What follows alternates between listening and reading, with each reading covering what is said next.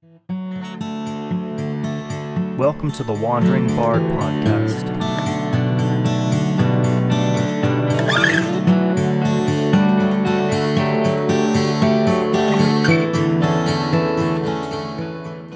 Hi, thanks for joining me today on the podcast. Today I'm going to talk about a man named James Scott Skinner. James Skinner was a famous Scottish fiddler and composer who played with a very definitive classical style that influenced contemporary and subsequent Scottish fiddlers and their music for over a century. Throughout my time studying Irish, Scottish, and folk music in general, I found a couple tunes that had really resonated with me, and as I started looking more into them, this name kept popping up, and so I figured he'd make a good topic for the podcast. I had previously only known the Strathspey King, as he came to be known, as a composer, but he was actually a consummate showman. He was a dancer, a cello player, and a pretty good fiddler in his own right. For those of you who don't know, a strathspey is a type of very snappy Scottish tune.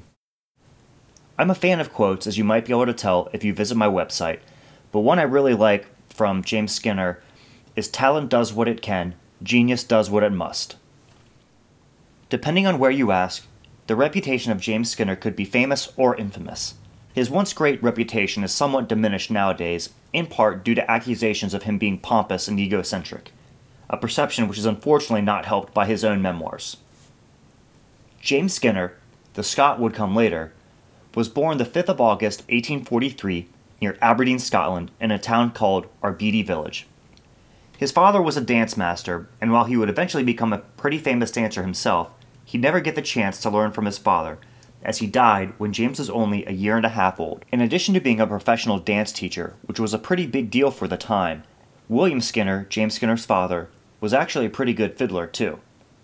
Incredibly, he had to relearn how to play the fiddle with his left hand when a shotgun, fired as part of a wedding celebration, took off 3 fingers.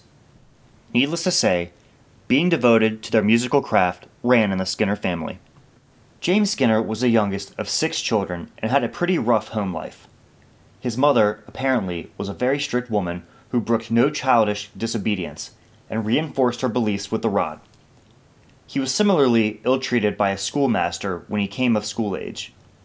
James's brother Sandy, older and an accomplished musician, began to teach him fiddle and cello when he was 6 years old, but he too was remembered as a harsh taskmaster and would often mete out humiliating punishment to James. At the age of 7, he started studying violin and cello with his oldest brother Alexander.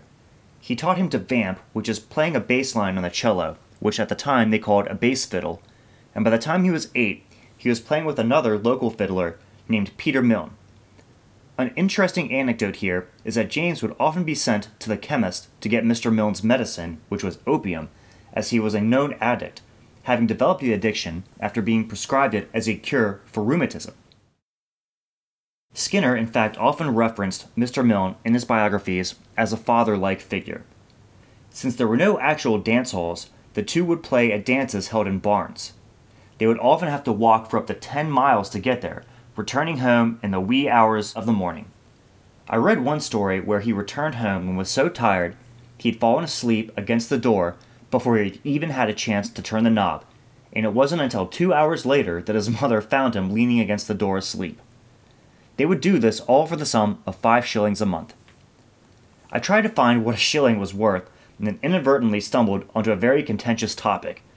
People argue quite aggressively about exchange rates adjusted for time in countries, but I'm going to say this was roughly about $20. James would eventually move to Aberdeen proper in 1852 when his mother married after his father died. When he is 10, his brother Sandy arranged an audition for him with Dr. Mark's Little Men, a children's orchestra based in Manchester. Think of this group like a modern-day NSYNC or Backstreet Boys. Getting signed up with them was a pretty big deal. James signed up for a 6-year apprenticeship. The orchestra gave a command performance before Queen Victoria at Buckingham on 10 February 1858, so they were the real deal. During this time, Skinner would meet a man named Charles Rougier, a French violinist with the Hall Orchestra, who taught him to read music. The little men were taught to play by ear, which James could already do very well, so he was lacking behind on his sight reading. Rougier realized this and set about rectifying it.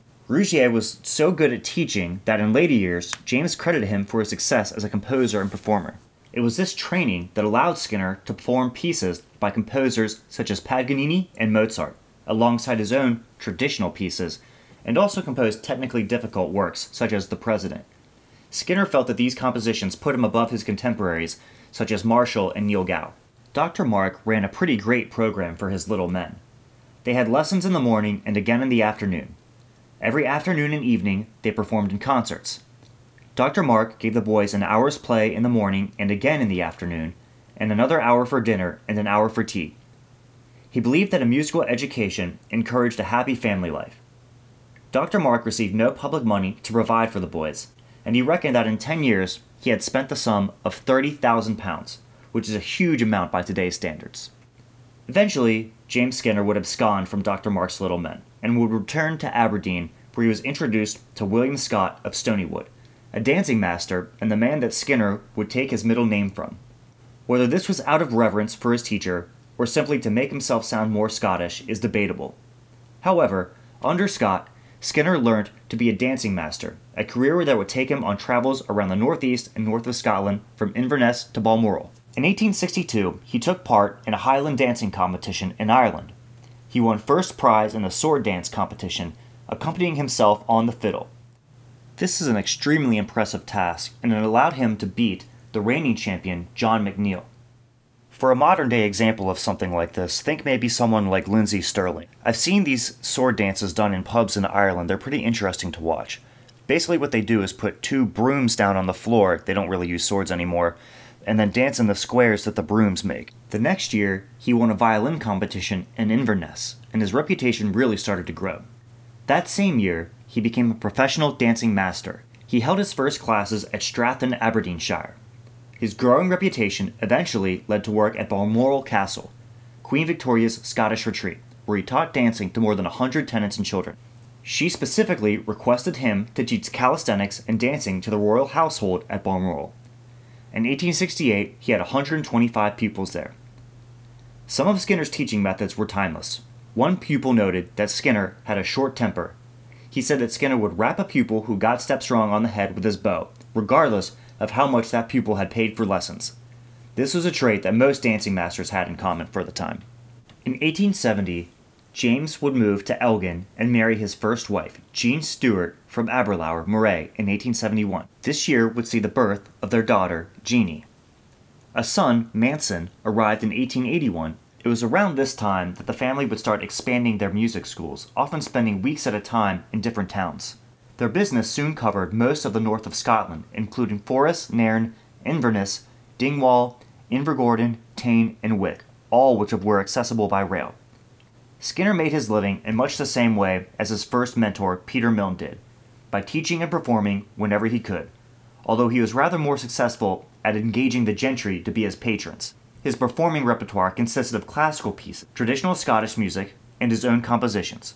And after more than a decade of work, he had the patronage of all the big private families in Ross-shire, Inverness-shire, Elginshire, and Banffshire. Skinner had several musical works published to include the Miller O'Hearn Collection, The Beauties of the Ballroom, the Logie Collection, The Scottish Violinist, and infamously the Elgin Collection, which took place in 1884 and was a huge part of the tragedy and possibly to blame for his wife passing away. He ended up going into debt trying to publish the Elgin Collection, as it was a far more ambitious undertaking than he had previously thought. Getting the works published contributed to his bankruptcy. His wife, Jane, was committed to the Elgin Lunatic Asylum, suffering from excitement caused by pecuniary embarrassment.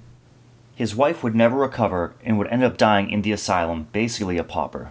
In 1893, James would join a tour of the United States and Canada with a well-known piper and a champion Highland dancer whose name was Willie McLennan.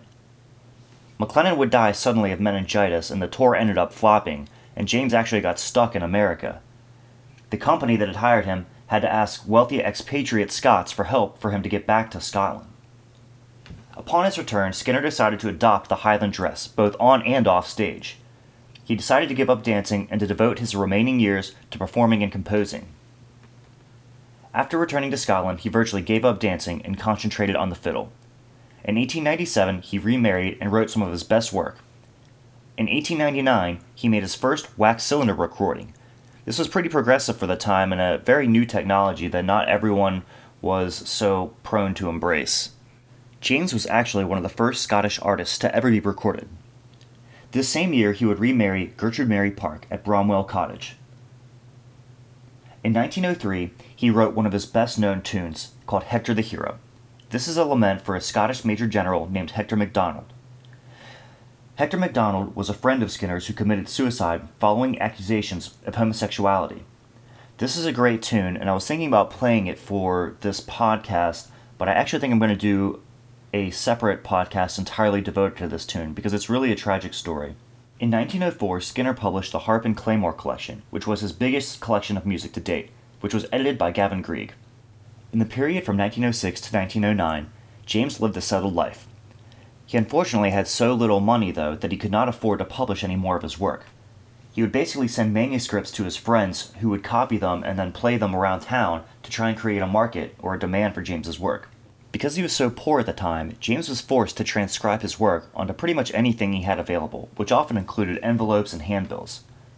Many of these transcriptions are now being displayed in museums. Skinner would frequently use the word genius to describe himself. This might explain the fact why his second wife resigned and moved to Rhodesia in 1909. She apparently left very suddenly and took everything, to include the bedsheets. In 1917, his portrait, now in the McManus Galleries in Dundee, was painted by the artist J. Young Hunter. The painting was publicly presented to him at a ceremony at the Music Hall in Edinburgh. 6 years later, his autobiography, My Life and Adventures, was serialized in the People's Journal.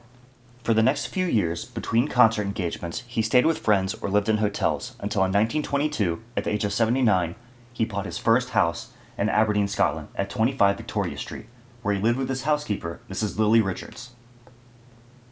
He threw himself in another round of concert tours, and several of his 1910 recordings for Columbia in London are available on a CD on the Temple label.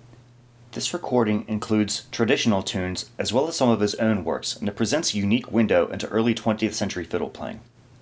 4 years later, he was invited to take part in a fiddle competition in the United States. He went all the way there, but then ended up being unhappy with the competition rules and refused to take part. He apparently had some kind of musical difference of opinion with the piano player and just strode right off stage without even completing his test pieces. Over 600 of his compositions were published, among the best known being The Bonnie Lass of Bonaccord, The Cradle Song, Bavagley's Plaid, The Musico Spey, and Hector the Hero. James Scott Skinner died on 17 March 1927.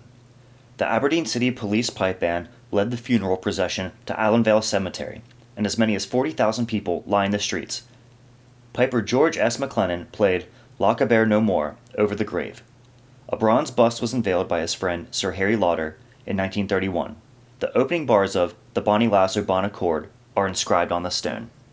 Having such a wide catalog of music, it was difficult settling on a piece to play for the performance part of this episode. I decided to play a piece called The Cradle Song, which has some personal relevance for me. I used to play this piece to my son as he was in my wife's womb, and then later when he would lay in his cradle.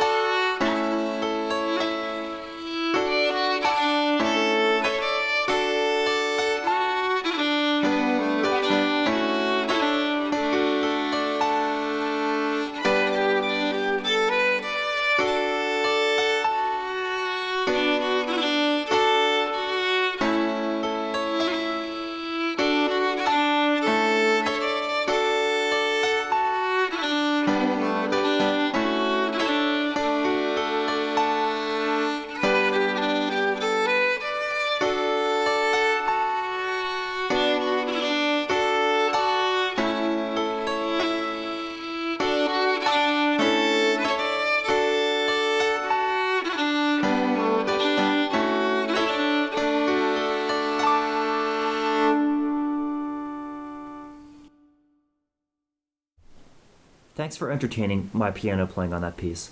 It's not an instrument I'm super proficient in, but I'm definitely trying to learn and incorporate it more into my skill set. The purpose of these performance pieces isn't necessarily to put out a perfectly polished version of the song or tune. I'm going to do that at some point on the website, but right now I'm just doing a couple takes and then taking the best ones and then doing some brief mixing to make sure the levels are okay. I do have two more anecdotal stories before closing the podcast that I'd like to tell about Skinner. I couldn't find a logical place to put them in terms of the timeline. At one point, James Skinner wrote a tune to a patron named William McHardy of Drumblair. Mr. McHardy allowed Skinner the use of his cottage, and one night while staying there, Skinner awoke in the middle of the night with a tune in his head. He grabbed the only thing available to him, which was a piece of soap paper, and composed a tune called The Laird of Drumblad as a dedication to his patron. His wife protested against Skinner giving it to his patron, saying the paper was better for nothing other than lighting a pipe with, but he persisted. McHardy was so impressed that he ended up sending Skinner a check every following Christmas. The second story has to do with the tune The Bonnie Lass o' Bonaccord, which was written in December 1884 in Aberdeen. Its inspirer was a young girl named Wilhelmina Bell. Wilhelmina's father used to play bass fiddle for James's father. Wilhelmina herself was a splendid dancer, but was having to work as a servant for her father because he had been ruined by taking on a friend's debt. "Never mind, my lassie," said James cheerfully. "I'll make a tune that'll keep ye in mind when we're baith dead." Skinner was a pretty divisive figure for his time, but Bruce McGregor states it best. Whatever the claims against Skinner's music, the one thing that is patently clear is that he cannot be ignored. Skinner had an ear for a melody that encapsulated the emotions of his fellow Scots. We'll never truly know what went on in Skinner's mind or fully understand what drove him on.